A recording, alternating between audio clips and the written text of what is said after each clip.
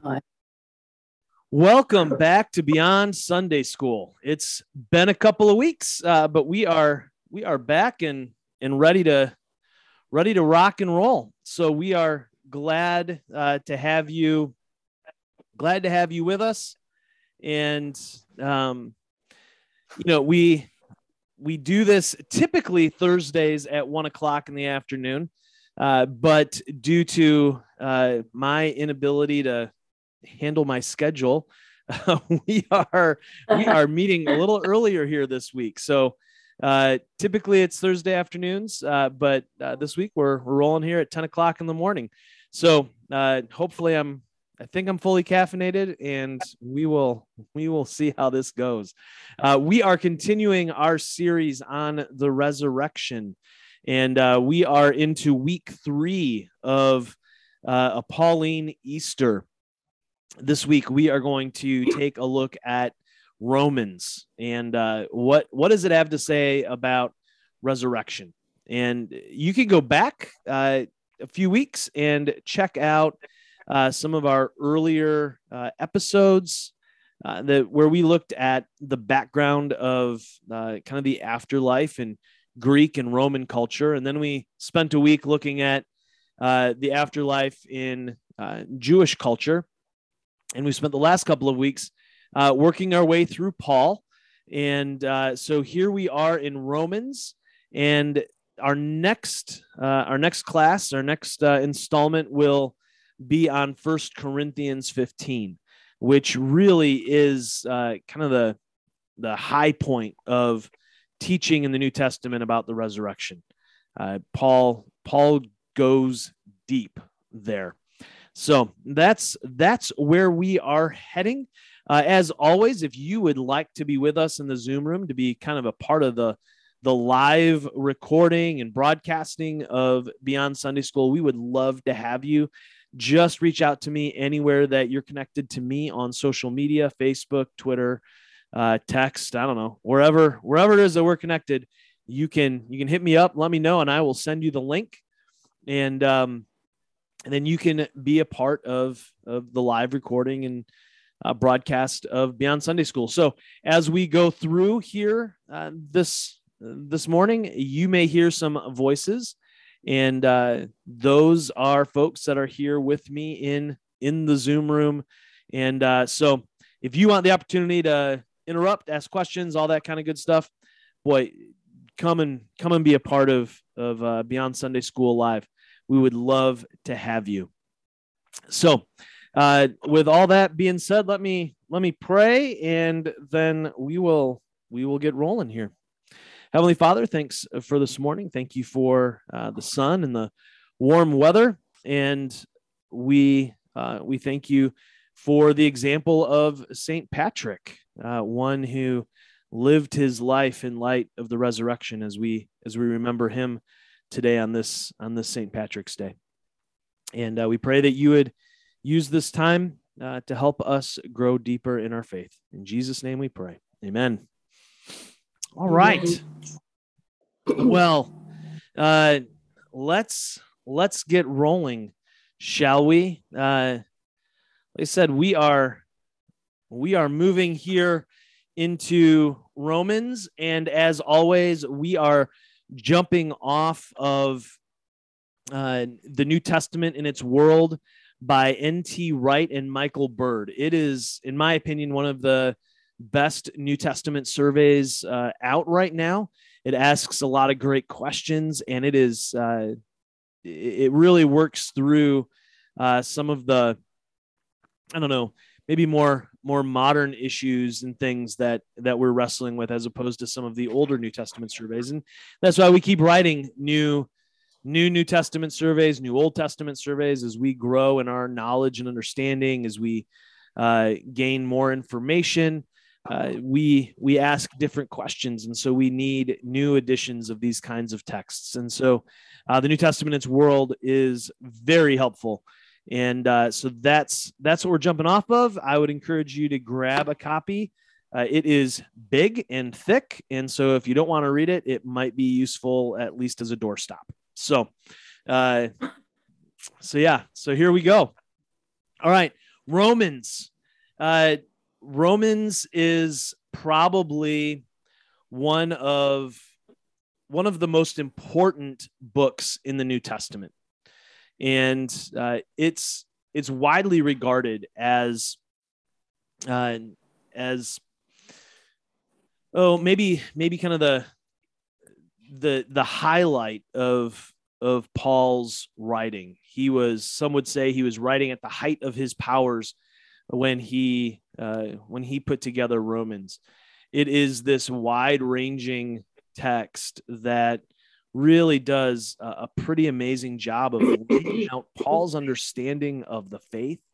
It runs the gamut from Old Testament into New Testament. He makes all kinds of connections from Adam and Abraham to Jesus. He challenges us to think about, what does it mean for us to live life as righteous ones? What does it mean for us to live life as those who have experienced salvation, who are living after Christ? This is it's an amazing text, and it's interesting. It's one of those texts where people are like, boy, it's so long, because in our Bibles it is 16 chapters, and so it feels big. And yet, if you were to print Romans on a newspaper in the newspaper, it would be the front and back side of one piece of newspaper, and one page. And so it's not as long as we think, but it is just dense. And there are places where as you read it, your heart soars. There are places where you read it and your mind gets twisted into pretzels, because Paul really is doing a lot of work in the book of Romans. And so it's a fantastic text, and it is one that is worthy of kind of its own standalone session here. Now, Wright and Bird make an interesting point as they're writing this. They say, you know what, Romans could have been known as the resurrection epistle, if it weren't for the fact that it has become known as the justification by faith letter. And so they said, you can squeeze Romans in all kinds of different ways, and resurrection just oozes out of it. And I think that makes a lot of sense when we think about the reality of Romans being this kind of known as this justification by faith letter. You're going to have crucifixion and resurrection everywhere. And that's what we see. And so let's dive in. So Romans opens with resurrection. You don't get very far, right? Verse 3, chapter 1, the gospel concerning his son, who was descended from David according to the flesh, and was declared to be Son of God with power, according to the Spirit of holiness, by resurrection from the dead, Jesus Christ our Lord, through whom we have received grace and apostleship to bring about the obedience of faith among all the Gentiles for the sake of his name. So right from Jump Street, the resurrection is taking taking center stage, right? What we see here is that the resurrection is what marks Jesus out as King and Lord. It is the validation of the messianic claim, right? So he says, here's Jesus, and by flesh he was descended from David. Now, there are a lot of people in Jesus's day and age that could claim that, right? I mean, all of Jesus's siblings, his parents. You can trace back a descendancy from David according to the flesh through a lot of people. That it's not that made Jesus unique.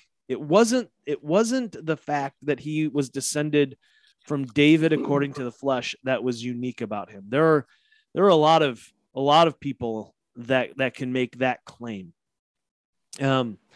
What was unique, where the declaration came for him to be known as the Son of God, was through the resurrection, right? So as we begin reading Romans, as we seek to study Romans, as we seek to understand Romans, we have to begin with this central reality, this central claim that the resurrection really is kind of the key thing that marks Jesus out as Lord and King. It is the thing that shapes. It is the reality that shapes everything. Without the resurrection, Jesus was just another dead Messiah wannabe, right? A dead Messiah is no Messiah.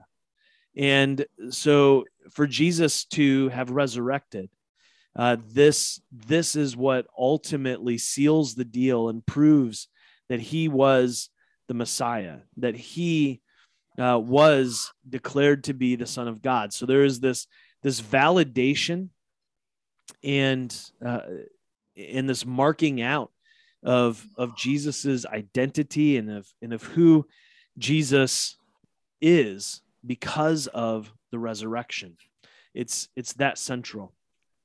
Now, we continue on and into Romans chapter 4, verses 23 and 24 says this: "Now the words that was reckoned to him were written not for his sake alone, but for ours also. It will be reckoned to us who believe in him who raised Jesus our Lord from the dead, who was handed over to death for our trespasses and was raised for our justification." Now, what's happening in Romans chapter 4 is Paul is making this argument from Abraham.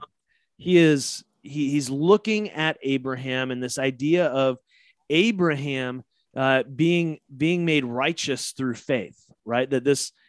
So here was Abraham who was living in faith. He was called righteous because of his faith. And so Paul now is saying, listen, this is how we too are made righteous. We are not made righteous by the law. We are not made righteous by doing all of the things.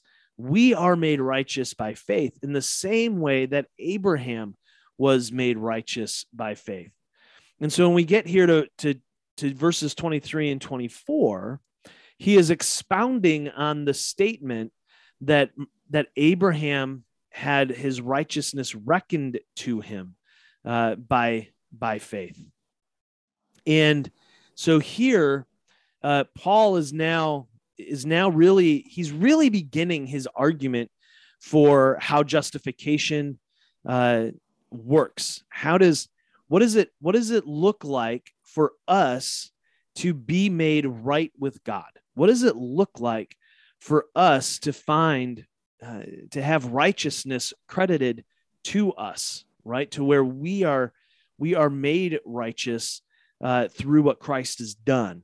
And so he's building this argument, and at the center of it is the resurrection, right?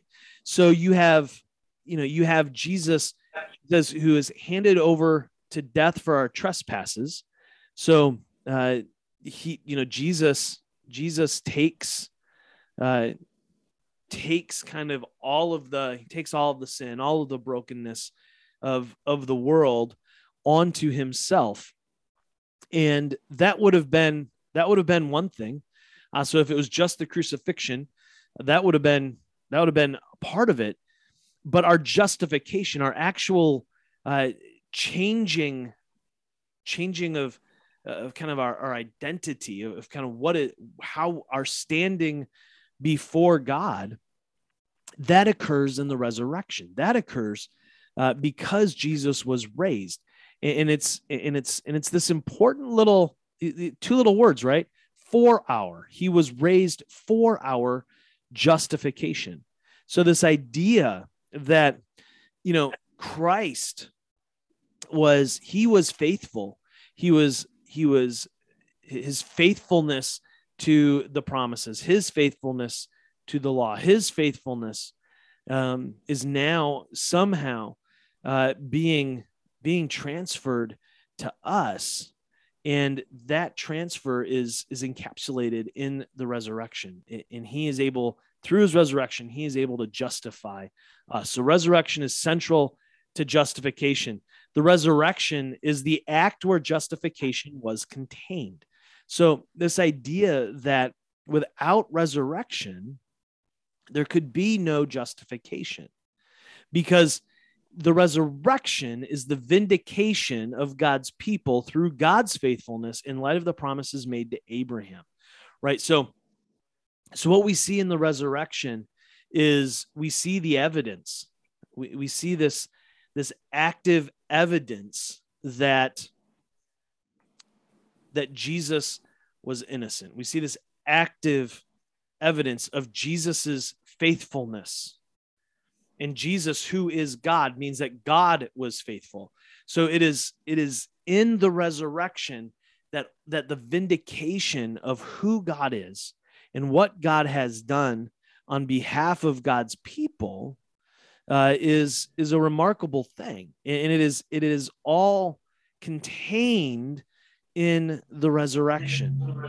So we cannot overstate the importance and centrality of resurrection. It is central to what God has done and how he has shown his faithfulness, and how God is bringing his people back together with him. But it doesn't stop there, right? So we get into Romans 5-8, which is this amazing passage. Wright and Bird say it this way. They say Romans 5-8 is perhaps the most majestic set piece Paul ever wrote. It is carefully structured in sequential arguments, each with its own initial statement, development, and Christological climax. Paul brings together the themes of cross, resurrection, grace, glory, kingdom, life, and hope towards an escalating eschatological crescendo. In other words, this thing is just beautiful. Romans 5-8 is remarkable writing. And as you sit in it and you let it wash over you, it really is just a beautiful, beautiful passage of writing. Regardless of whether or not it's in the Bible, it is a beautiful bit of writing. And in Romans 5:9-10, Paul says, much more surely then, now that we have been justified by his blood, we will be saved through him from the wrath of God. For if while we were enemies, we were reconciled to God through the death of his son, much more surely, having been reconciled, will we be saved by his life. So there is this, there's this deep connection, right, of death and resurrection to the reconciliation of God and his people. And so, if you need, I think what we see here in Romans 5:9-10 is that we need both. So he says we were reconciled to God through the death of his son. So he's putting the enemy status away through the death of Christ. But now that the enemy status is gone, we will be saved by his life. So reconciliation, and by his life, we're clearly here talking about, Paul's clearly here talking about resurrection life, this life that happens after the death. So after the enemy status has been gone and we're now reconciled, we can now be saved by by his life. We can be saved through the resurrection. And so really, I think I would want to make the argument that full reconciliation takes place with resurrection, that it is that saving us, bringing us into relationship, bringing us back into fellowship with the divine. This is the full end of reconciliation. This is kind of the fullness of what it means to be reconciled to God. That not only is the enemy status set aside, but there is also being saved. There is also being brought back into a full fellowship with God. And this is what takes place through resurrection. And so we begin to see the argument being built here in Romans 5, 9, and 10, that resurrection has way more of an impact than just kind of the moment. It's not just a momentary impact. It's not just a status change, but there is something else going on. There is an ongoing there's an ongoing impact made by the resurrection as we are living after Christ because of his life. And so the resurrection is ultimately the means by which people are reconciled. In verse 5:18, Paul says, "Therefore, just as one man's trespass led to condemnation for all, so one man's act of righteousness leads to justification and life for all." So the question is, okay, well, what's the act of righteousness? That is Jesus's obedient death on the cross. We can, and as you read Romans chapter 5, more in context, you see that this act of righteousness was Jesus's obedient death. Jesus saying, "I will go to the cross. I will go to the cross, and I will confront death, and I will take all of the trespass. I will take it all on me." So here is Jesus's one act of righteousness. Now, what is, so then, you have the resurrection, which is the justification in life for all. This is what happens as a result of resurrection. So again, if Jesus just dies, if he just has his act of righteousness, that's only part of it. There is something that the act of righteousness leads to, justification and life for all, which is resurrection, a vindication of Jesus and all those in him. You see, life ultimately is going to come out of this death. And so that's what happens. So we experience justification and life as a result of the resurrection. This is what the resurrection is able to bring about. Now, we go further. Paul continues to develop this argument for the consequences of the resurrection in chapter 6. He says in verses 10 through 11, "But if we have died with Christ, we believe that we will also live with him. We know that Christ, being raised from the dead, will never die again. Death no longer has dominion over him.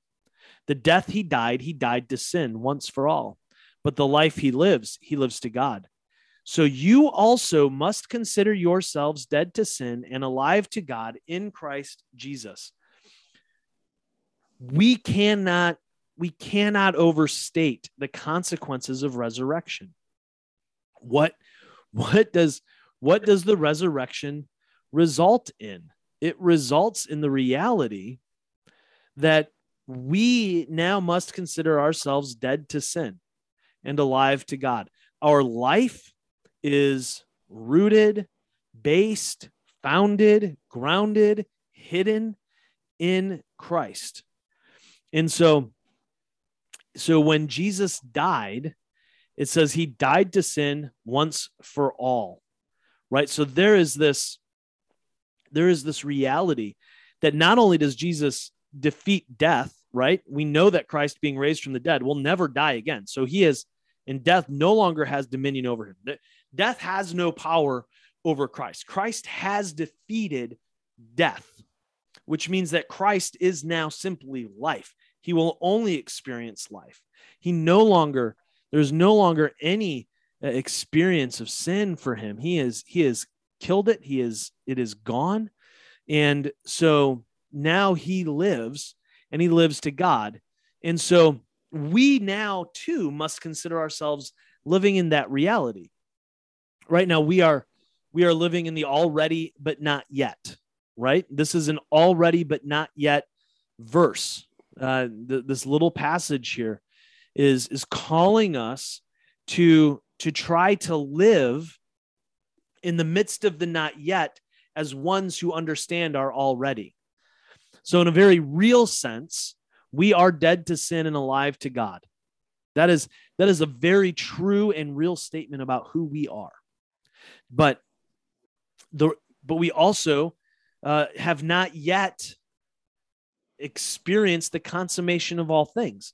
And because we have not yet experienced the consummation of all things, sin and death, heartache, these things are all still very real and very present in the world today. But we are to live not as ones who are given over to those things, who are going to be defeated or overwhelmed by those things.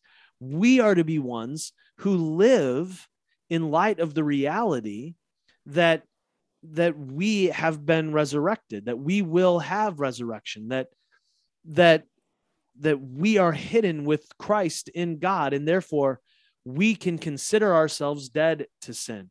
We can live with this sense of hope. We can live in light of the reality of resurrection, because the resurrection has consequences for this life. So we don't go living this life as people who live as though we have no hope. We live this life as people who know that the resurrection awaits, that the consummation of all things awaits, that we have been reconciled, that we have been justified, that we have been made righteous. And so now we need to seek to live that way. And so it's this interesting thing, right? Of how do we move out into the world as people who live like that? That's one of those things that we as followers of Jesus need to wrestle with. Do we live and move and breathe out in this world as people who are overwhelmed and beset with sin? Or are we a people who move out in this world and say, I have great hope, because even though I live in this time where sin is still a reality, I can live and know that sin has actually been defeated. This is what it is to live in the tension of the already but not yet. This is that whole reality of Victory Europe Day, or right, from World War II, where there was no doubt that the war had been won, but there were still battles and skirmishes happening throughout Europe for a period of time. And that's where we're living right now. And so Paul says, listen, go live with hope. Live with the hope of the knowledge of the resurrection. And so when we are confronted with our own sin first, when we realize that we have fallen short, when we realize that we still need healing, we don't have to fall into despair. We don't have to fall into this chasm of heartache, but we can engage those issues in our own lives with a sense of hope, with saying, okay, I do not have to give myself to this anymore. I am free to move beyond this. I am free to move beyond these sin issues, the sin sickness in my life. I can get better. I can grow. I can change. I can experience transformation. And And we call that repentance, right? It is this change in direction.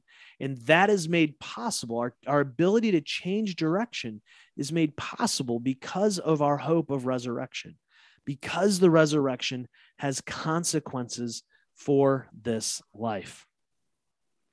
Now, Paul drives and pushes us without, he just picks up steam as he goes in to Romans 8, and many consider Romans chapter 8 to be the height of not just Romans, but many consider Romans chapter 8 to be the height of the scriptures, the pinnacle. And in Romans 8:31 through 34, he says this: "So what are we going to say about these things? If God is for us, who is against us? He didn't spare his own son, but gave him up for us all. Won't he also freely give us all things with him? Who will bring a charge against God's elect people? It is God who acquits them. Who is going to convict them? It is Christ Jesus who died, even more, was raised, and who also is at God's right side. It is Christ Jesus who pleads our case for us." So the resurrection is the foundation for hope, right? So it's this, it's this fascinating thing where we're walking through, and Paul's like, listen, nobody can make a case against you. Nobody can bring a charge against you because God has acquitted you. Nobody can convict you. Why? Because Christ Jesus died and even more was raised. Again, it is in the context of resurrection that our hope for ultimate acquittal is found. It is in resurrection that we are able to hope in the reality that Christ lives and is pleading our case for us. It is a remarkable thing. And it doesn't stop. He says in Romans 8:37 through 39, "No, in all these things, we are more than conquerors through him who loved us. For I am convinced that neither death, nor life, nor angels, nor rulers, nor things present, nor things to come, nor powers, nor height, nor depth, nor anything else in all creation will be able to separate us from the love of God in Christ Jesus our Lord." So why is Paul able to say that? He is able to say that because death has been defeated in the resurrection. All of these things have been defeated in the resurrection. There is nothing then that can separate us from the love of Christ because of the resurrection. It is in the resurrection is ultimately rooted in the love of God. We are more than conquerors through him who loved us. And how is that true? How is that real? Well, it's true and real because Christ was resurrected. Christ did not stay dead. Christ was vindicated as the Messiah, as the one who brings justification and righteousness to all. He is the one through his resurrection that is able to hold all things together, and that nothing now can separate the reconciled ones from their God, because Christ lives, because Christ has defeated all these things in the resurrection. In Romans 9 through 11, you have this discussion of covenant renewal. You have this whole hard, difficult discussion about the place of the place of Jews and Gentiles, and how do they work together? How does this gospel story fit into what we read in the Old Testament? How does all of this work itself out together? That's what we begin to see Paul develop in Romans 9 through 11. And so as we read through it, it can feel difficult. It feels hard because Paul is wrestling with some pretty significant theological questions that the people in the first century were struggling through, that they were wrestling with, because let's be honest, we don't think too much in our day and age about how do Jew and Gentiles fit together as the people of God. And yet in the first century, the only people of God were the Jewish people.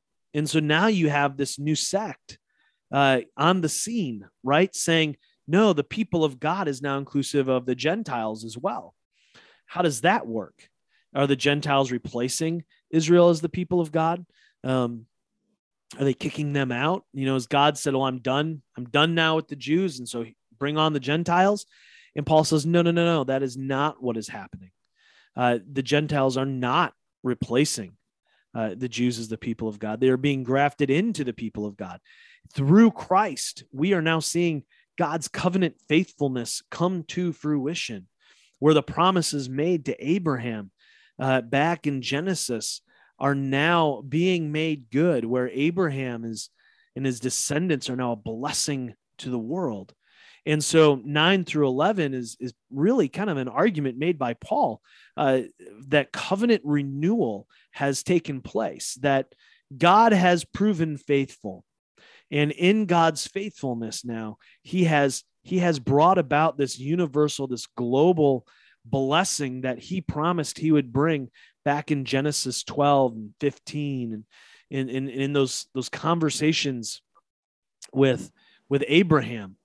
And so let's take a look here in Romans 10, 9 through 11. It says, "But if you confess with your lips that Jesus is Lord and believe in your heart that God raised him from the dead, you will be saved. For one believes with the heart and so is justified, and one confesses with the mouth and so is saved. The scripture says, no one who believes in him will be put to shame. For there is no distinction between Jew and Greek. The same Lord is Lord of all and is generous to all who call on him.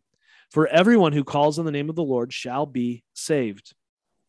And so I like the way that the Reitenberg put this. They say resurrection is the foundation for salvation through covenant renewal. We see that God has proven faithful. God has proven faithful to the covenant. And so, here he is able to, through the resurrection, bring Jew and Greek together, bring Jew and Gentile together. He shows himself, vindicates himself as the one Lord. And this one Lord is generous to all who call on him, which is, we can sometimes read that and miss how significant of a statement that is. So much of religion in the first century was rooted in ethnicity. This idea that there were the gods of this people and the gods of that people and the gods of those people. And so with so much of religious faith wrapped up in one's ethnicity, one's ethnos, the idea here that the one Lord is generous to all and that all can find salvation in the one Lord. This was radical. This was transformational. This was something that, really wasn't seen. This was the declaration of a singular universal Lord who, through this one Lord's generosity, saves all, justifies all, brings righteousness to all through the resurrection of the one Lord, Jesus. This is remarkable stuff, because now we see this universal God, this God who is saying, I am the God, and Jew and Gentile alike.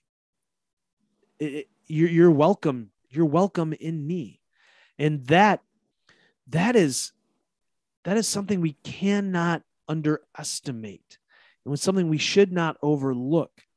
And it is all rooted in the resurrection, because it is through the resurrection, remember from Romans chapter 1, verses 3-5, that Jesus is vindicated as the Lord and King. He is vindicated as the Messiah.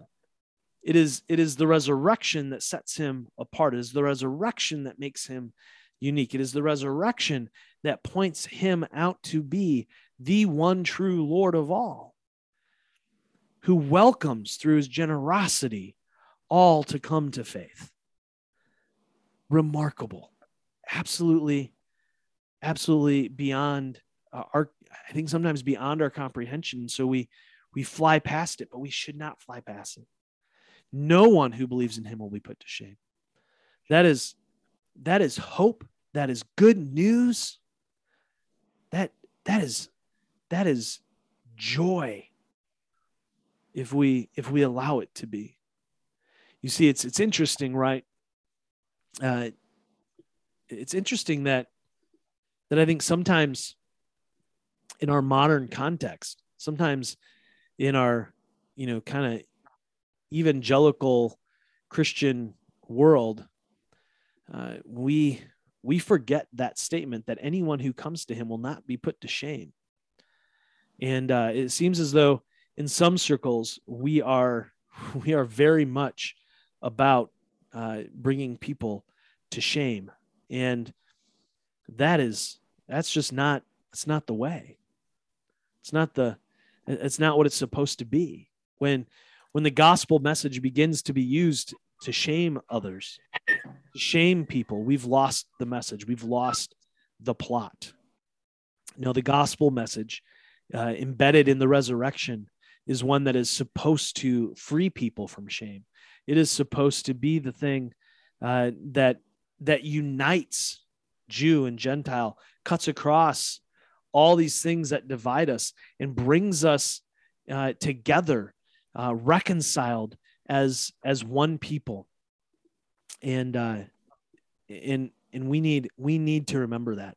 We need to get back to that reality. Now, he wraps up here at the end of Romans. There's so much more. We could have spent 3 hours probably walking through Romans, but we're going to wrap it up here with this. In Romans 14:9-10, he says, "For to this end Christ died and lived again, so that he might be Lord of both the dead and the living. Why do you pass judgment on your brother or sister? Or you, why do you despise your brother or sister? For we will all stand before the judgment seat of God." The resurrection is the foundation for the unity of the people of God. This is again, this is important, right? So Christ, he brings everyone together. There are no favorites here. And so it is through the resurrection, this ongoing result of the resurrection, that we are able to stand before the judgment seat of God. Now let's not mince words here. I mean, the reality is that apart from the resurrection, there'd be no way for us to stand before the judgment seat of God. There's no way. The resurrection makes that possible, because it's in the resurrection that we are reconciled, that we are made righteous, that we are justified. And so Paul says, hey, we will all stand before this judgment of God. So we don't need to pass judgment or despise our brothers or sisters. We stand in unity in Christ before the judgment seat of God. This is the reality. And so this is an amazing thing, because part and parcel to standing before the judgment seat of God means that we are not dead. It means that we live. Life comes from resurrection. So here we are standing before the judgment seat of God, resurrected, fully alive. It's an amazing thing. So this is this crucified and risen Christ brings all of humanity together so that we may stand before God as resurrected ones, living. And so Romans is it is a resurrection letter. Romans is this amazing call to what it means for us to live as those who will be resurrected ones, who are resurrected ones, people who are living in the midst of this already, but not yet. It is this call to hope. It is this call to faith. And it is a call to live life differently out in this world, to be people who understand that we are unified, to understand that we are one before the face of God in the resurrection of Christ. So, there's your thumbnail sketch of Romans. So we blitzed through that. So do you have any questions? What's running through your mind as you've listened to this thus far this morning? No questions for me. That may be thumbnail, but it's big. Yeah. Yeah. There's a lot. I mean, boy, we can, again, Romans, it's been said that if you were going to be stranded on a desert island, give me Romans and give me Hebrews, and I would have a lifetime of study. I don't know if we'll ever be able to plumb the depths of what we find in those letters. But boy, Romans is some really good stuff. So really makes you think. I guess I've heard it all my life, but you gave it a deeper meaning to it. I appreciate that. Well, thank you, Dorothy. Oh, well, I don't see anyone on the social medias either. So, guys, thanks for being with me. And I don't know, I kind of liked this 10 in the morning thing. My day is a little more open now.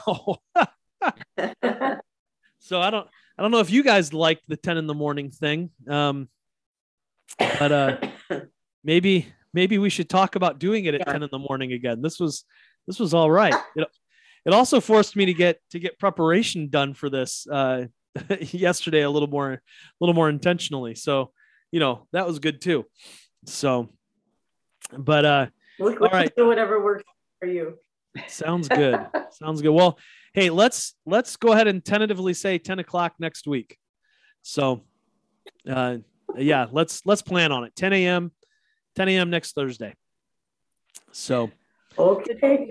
Maybe we should say 11.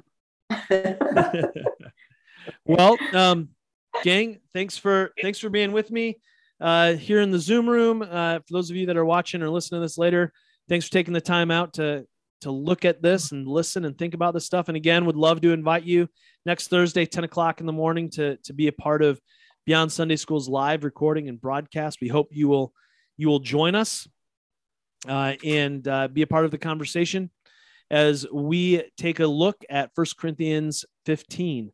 And we continue our series on a Pauline Easter here in this season's What's Up with the Resurrection for Beyond Sunday School. So please, if this has been insightful or helpful to you in any way, boy, it'd be great if you would leave a comment or rate us wherever you get your podcasts, or if you saw this on social media or someplace, Facebook or Twitter, YouTube, share the link with your friends. That helps as well. So thanks again for being with us, and until next time, love well, my friends.